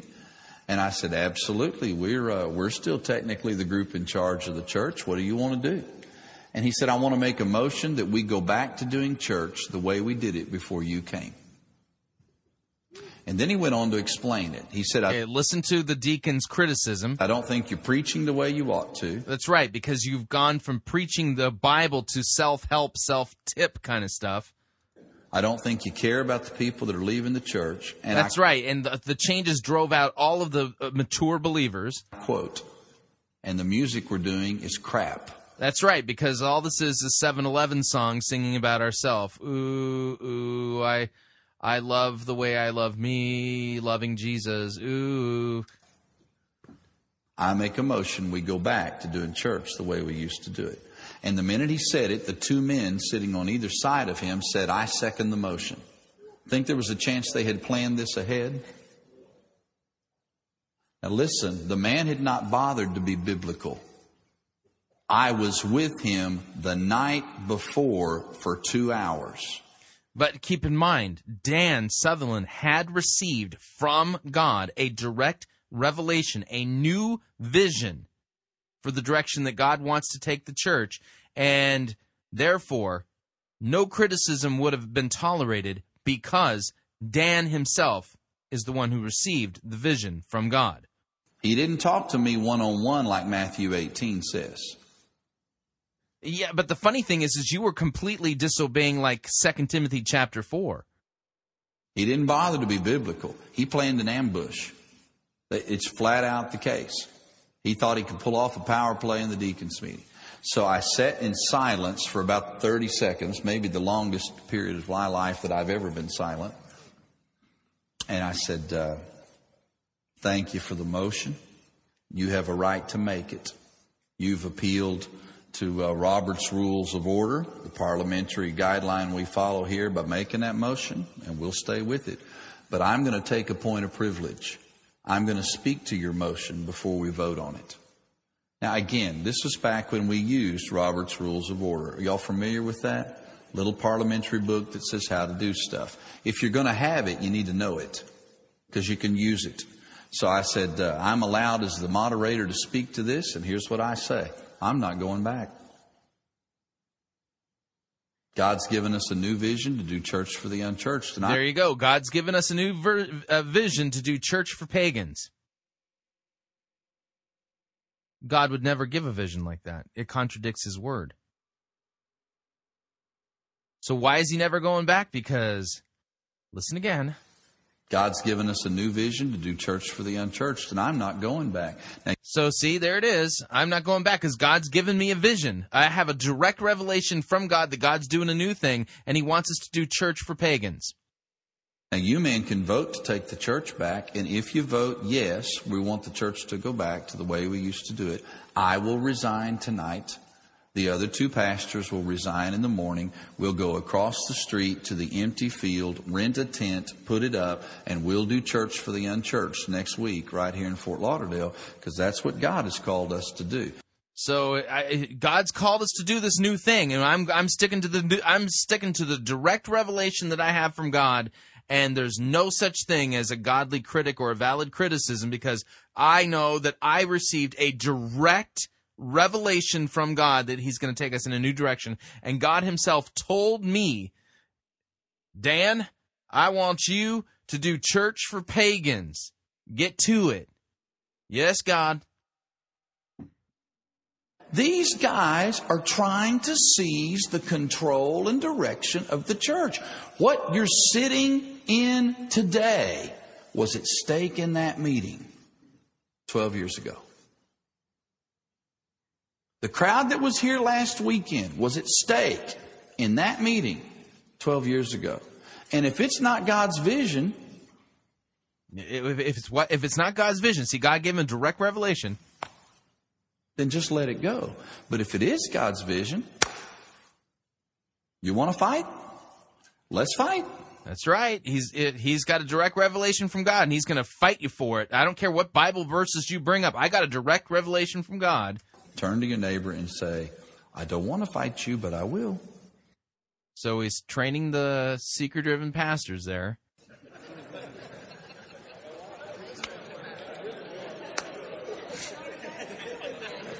Here's the sixth point. Glenn's going to do it because I don't know how to do this one. Number 6, the key number 6. Don't take criticism personally. Do not take criticism personally. This same guy that we talked about, Mike and Fanzin, called me up 3 weeks ago, and I asked Mike for permission to tell this story. Cool. Mike called me up and he said... He's the pastor of the Cowboy Church. Of the Cowboy Church in Arizona. And he said, he's right in the middle of a transition. Listen to this advice. And he said, I'm quitting. I'm giving up. I got to stop this. I can't do this anymore. And I said, well, what's up, buddy? Tell me what's going on. He said, everybody in my church hates me. They stood up in a business meeting and they told me that I can't preach or at the Hill of Beans. And they told me this and they told me that. And I said, now, Mike, what I want you to do is back up for a little bit, buddy, and tell me exactly what they said. And he began to tell me the statements that were made. And what I realized and recognized that what was happening was that there were some selfish and immature Christians. And I may use that term Christians loosely because I'm not sure they were Christians. But there were some selfish and immature people that were taking pot shots at the change that was taking place. And they wanted to go backward, just like Dan was talking about. And what Mike heard... So if you disagree with the seeker-driven changes and the vision, you may not even be a Christian. You're just a selfish person. You're just selfish. Hear the attitude. Hear what these guys are saying. It's unbelievable. And what Mike heard from that was, they hate me, they don't like me, they want to get rid of me. And these are the words that I said to Mike, and listen to them very carefully. This is not your fight. This is not your battle. This is spiritual warfare. I agree with him. It's spiritual warfare. The problem is because they're dealing with a false vision, a false revelation from God, they're not on the side of the biblical God. And anytime you want to start impacting the kingdom of God, Satan is going to fight you tooth and nail. He's going to scratch and he's going to hit you below the belt. He's going to take every effort that he possibly can to get you discouraged and down and on the floor. He wants every pastor in the world to be laying on a heap in the living room floor, and I can't get up on a Monday morning because of what happened on a Sunday morning. But I'm telling you this, the minute that you take that and you start fighting back and against that, you've lost the battle. It's not about you. Yep. It's about the change, and it's about what God wants to do in the kingdom and the work that he wants to do. It's about the king. It's what God wants to do. Remember, your vision, your direct revelation from God. I'm saying to you, do not take the fight up by yourself. Okay, here's the next one. When you face opposition and you are leading, what you're doing is you're being true to what God has called you to do. You're being true to what God has called you. When you got opposition, you're being true to what God has called you to do. What is that again? The thing he's revealed to you in the direct revelation that God has given to the pastor. You're being true to that vision. And when you're being true to that vision, you're going to lead. Not true to the word, the revealed word of God. True to the vision, the direct revelation from God that you had to earn the right to hear. Through the opposition. You're not going to stop and say, I'm going to get down on your level and we're going to fight using these marbles. What you're going to say is, I'm going to come up to this level. I'm going to come up to the level of leadership. I'm going to come up to a level of spirituality. And I'm going to give this battle to the Lord because it belongs to him. And I'm not going to take this personally, but I'm going to keep on leading through it. Yeah, keep on leading. Don't listen to it. Basically, the advice is don't listen to any opposition. Just expect it. There's no such thing as a godly and valid critic. It's not even in their vocabulary. And yet this is propaganda that cuts off the pastor from hearing valid biblical criticism. At this point, he's so isolated because, I expect opposition because I just heard from God. And so if anyone comes and says, Pastor, wait a second, what you're doing is not biblical. This doesn't jive with what Scripture teaches. Have you taken a look at, no, you're just a wolf. You're opposing the vision that I have from God. I shouldn't listen to you. I was told to expect that you were coming. The last one is you keep watching. You keep watching. And let me just do this one quickly. Nehemiah says we're going to watch. He says we're going to put guards on the wall and we're going to pay attention. The enemy's coming and we know that. So when I first read that years ago, I thought, I'm going to do a study. Where else in the Scripture are we told to watch?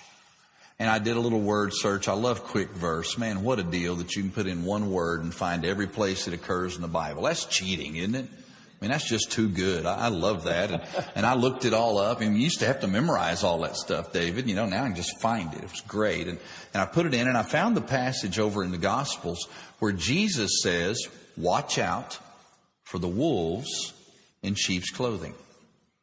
Now, I didn't understand this for a while. I mean, I'm from the farm. By the way, the context of that is false teachers. teaching false doctrine in the church. What I didn't understand was, why is Jesus picking on wolves? You know, there are Now notice, he's quoting something that sounds biblical. Hang on a second here. We're going to do a little bit of biblical work ourselves. Hang on. Looking for the word wolves. Okay, and I want it in the Gospels. Hang on a second here. My search criteria was, okay. I'm sending you out as sheep among wolves. Go away. Okay, it's Matthew chapter 7. Verse 15 is the one that we want to look at. But again, what are our three rules of sound biblical interpretation? They are context, context, context.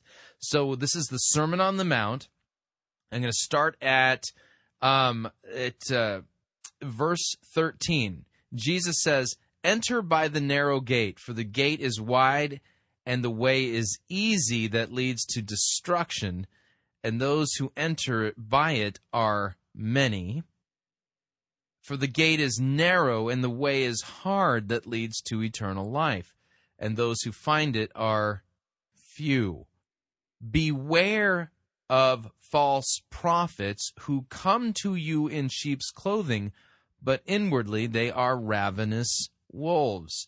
You will recognize them by their fruits. Are grapes gathered from thorn bushes, figs from thistles? So every tree that bears good fruit, every healthy tree bears good fruit, but the diseased tree bears bad fruit. A healthy tree cannot bear bad fruit, nor can a diseased tree bear good fruit. Every tree that does not bear fruit, good fruit, is cut down and thrown into the fire. Thus you will recognize them, the false prophets and the ravenous wolves in sheep's clothing, by their fruits." Jesus says, "Not everyone who says to me, 'Lord, Lord,' will enter the kingdom of heaven, but the one who does the will of my Father who is in heaven." And what is the will of the Father? That we believe in Jesus Christ, the one whom he has sent. That's the will of the Father. So watch how Dan Sutherland here is he's just mentioning the phrase here, and now he's completely twisting this passage into saying something that it doesn't say. He's twisting the words of Jesus to justify not receiving any criticism from anybody because he's received a direct revelation from God. In other words, by his twisting of this passage, that's a bad fruit. Dan Sutherland is showing himself to be a wolf, not a sheep or a shepherd. Listen. And I did a little word search. I love quick verse. Man, what a deal that you can put in one word and find every place it occurs in the Bible. That's cheating, isn't it? I mean, that's just too good. I love that. And I looked it all up. And we used to have to memorize all that stuff, David. You know, now I can just find it. It was great. And I put it in, and I found the passage over in the Gospels where Jesus says, "Watch out for the wolves in sheep's clothing." Now, I didn't understand this for a while. I mean, I'm from the farm. What I didn't understand was, why is Jesus picking on wolves? You know, there are a lot of predators in most areas that... Actually, he's not picking on wolves. He's warning us about false teachers and false prophets who appear like Christians but aren't. That eat sheep. So I did a little historical research. Are they still shepherding in Israel today? Yes, they are. Has it changed much in 2,000 years? No. The sheep herding is done up in the hills, same region it would have been in Jesus' time. And what I found out is there are actually two animals in Israel today, and were probably two at the time of Christ, that would eat sheep, that preyed on sheep. One was a wolf. The other was a mountain lion, a cougar-type animal, a panther, if you will. So I thought to myself, well, why isn't Jesus picking on the mountain lion? Why doesn't it say, "Watch out for the mountain lion in wolf's clothing"? I think I know. Are you ready? Mountain lions hunt solo. Wolves hunt in packs. Okay, Jesus wasn't making that point at all. Notice how he's just making a reference to what Jesus said in the Sermon on the Mount, and he's telling you this long story that doesn't even jive with what Jesus said in context. This is the fruit of a false teacher. You're listening to a wolf. And I'm just going to give you a word here. Your opposition's going to pack up against you. So you got to watch out. You're going to get opposition, but don't worry, it's not your fight, it's God's fight, because God is the one who gave you the new revelation, the direct vision. We continue. Now, I grew up on the farm. Anybody else in here grew up on the farm? Anybody? Maybe y'all can help me. What do you do with a wolf if you're herding sheep? What do you do with a wolf? Thank you. Shoot him. Shoot him. That's the answer. You know what we try to do? We try to convert the wolf. Oh, nice wolfie. Why are you gnawing on my arm? That's it. Quit Why dost thou gnaw on my neck? Yeah. Quit eating my sheep. If you be a good wolfie... Okay, Jesus was warning against false prophets and false teachers. He wasn't warning CEO Druckerite pastors to that anybody who contradicts or complains about the, quote, vision that God is going to give him directly, that those people are wolves. This is a complete abomination that you're listening to. We'll let you stay in our church. Shoot the dang wolf! Folks, I'm telling you, I've worked sheep. I have done the physical work of herding sheep. Any shepherd worth his salt carries a rifle and shoots the critters that eat his sheep. That quick. So there you have Dan Sutherland, basically, through this scripture twisting, telling lies that God is sitting up in heaven waiting to give your pastor a direct vision from God on how he wants to grow the church. And as soon as the pastor shows himself to be worthy, then God will give him that vision. And then once God has given them the vision, expect opposition. And anybody who comes against that vision is a wolf, and you've got to shoot him. Folks, this creates cult leaders with no accountability. This does not create godly shepherds of God's flock who feed and care for God's sheep.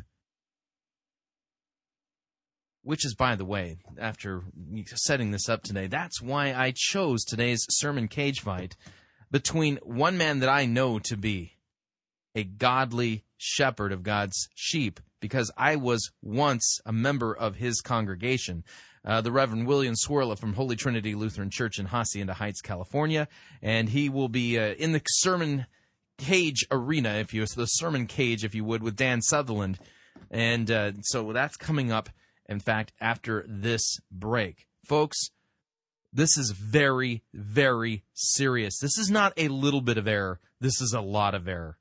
We are talking about the complete hijacking and taking over of God's church by men who are twisting God's word and putting in place of godly shepherds, they're putting in cattle ranchers or sheep fleecers with no accountability, who are told that if you go against the vision that God has supposedly given them, that you're a wolf. This is very, very serious error that we're dealing with here. This is not something that we can sit on the sidelines and say, well, yeah, that might sound bad and everything, but, who am I? No, you got to get into the fight. You're already in the fight, whether you admit it or not. It is time for us to say enough is enough. These people are receiving false visions that are not from God, and they're cutting themselves off from all accountability, and they're not even biblically dealing with who a real wolf is. A real wolf is the one who is teaching false doctrine and who is a false prophet. By the way, claiming that you've received a vision from God, telling you to do church for pagans, that's an example of a false prophecy that doesn't come from God because it contradicts God's word. We've got a 5-alarm fire on our hands in dealing with these Druckerites and their false methods and their defective products that are literally hijacking the body of Christ. So, folks, what do you think? I know at the beginning of this special edition I made some very strong claims, and I think after listening to the sound bites and what I just played for you from Dan Sutherland's Church Transition Seminar, I think it's really easy for you to see the dangers of what it is that churches are facing. These purpose-driven, seeker-driven transition seminars are literally nothing more than a hostile takeover of your church. And it's a hostile takeover that doesn't come from God and from heaven above. This absolutely comes from the devil, because God does not need to twist his word to convince you to do something in your church. God does not promise your pastor, if he makes himself worthy, that he can receive a direct vision from God. And church discipline is not when a congregant comes to the pastor and says, "Pastor, what you're saying doesn't jive with the Scriptures. What you're saying contradicts the Scriptures." That's not somebody who needs to be disciplined. That's somebody who God has sent to you to call you back and keep you accountable. Instead, these guys are basically throwing people out on their ears and saying you need to shoot wolves for doing what? For challenging the new revelation, for challenging the direct vision that supposedly the pastor has. Folks, this is not biblical Christianity, and these are not biblical pastoral methods that we're dealing with here. We are talking about blatant lies and a hostile takeover from the devil himself. How can you combat this? First, pray. Second, let everybody you know about this so that they can know what they're up against. And if you know a church that's thinking about being transitioned, they need to hear this edition of Fighting for the Faith and be warned and know the truth. It is time to say enough is enough with these Druckerites, Warren, Hybels, and Buford, and people like Dan Sutherland, and say, no, we're going to stand on what God's Word says and stick to what the Scripture says. The job of a pastor is to preach the Word, to reprove, rebuke, and exhort. They are tasked with the job of discipling, not being CEOs. They are shepherds, not CEOs. Again, the way you help out is by spreading the word and saying enough is enough. Now, if you'd like to listen to my program airs on Pirate Christian Radio on weekdays from 6 p.m. until I'm done. That's the best way I can describe it. You can listen live at piratechristianradio.com, or if you'd like to visit my archives for my radio program, they're at fightingforthefaith.com. Well, hope to see you there. Until next time, may God richly bless you in the grace and mercy won by Jesus Christ in his vicarious death on the cross for your sins. Amen.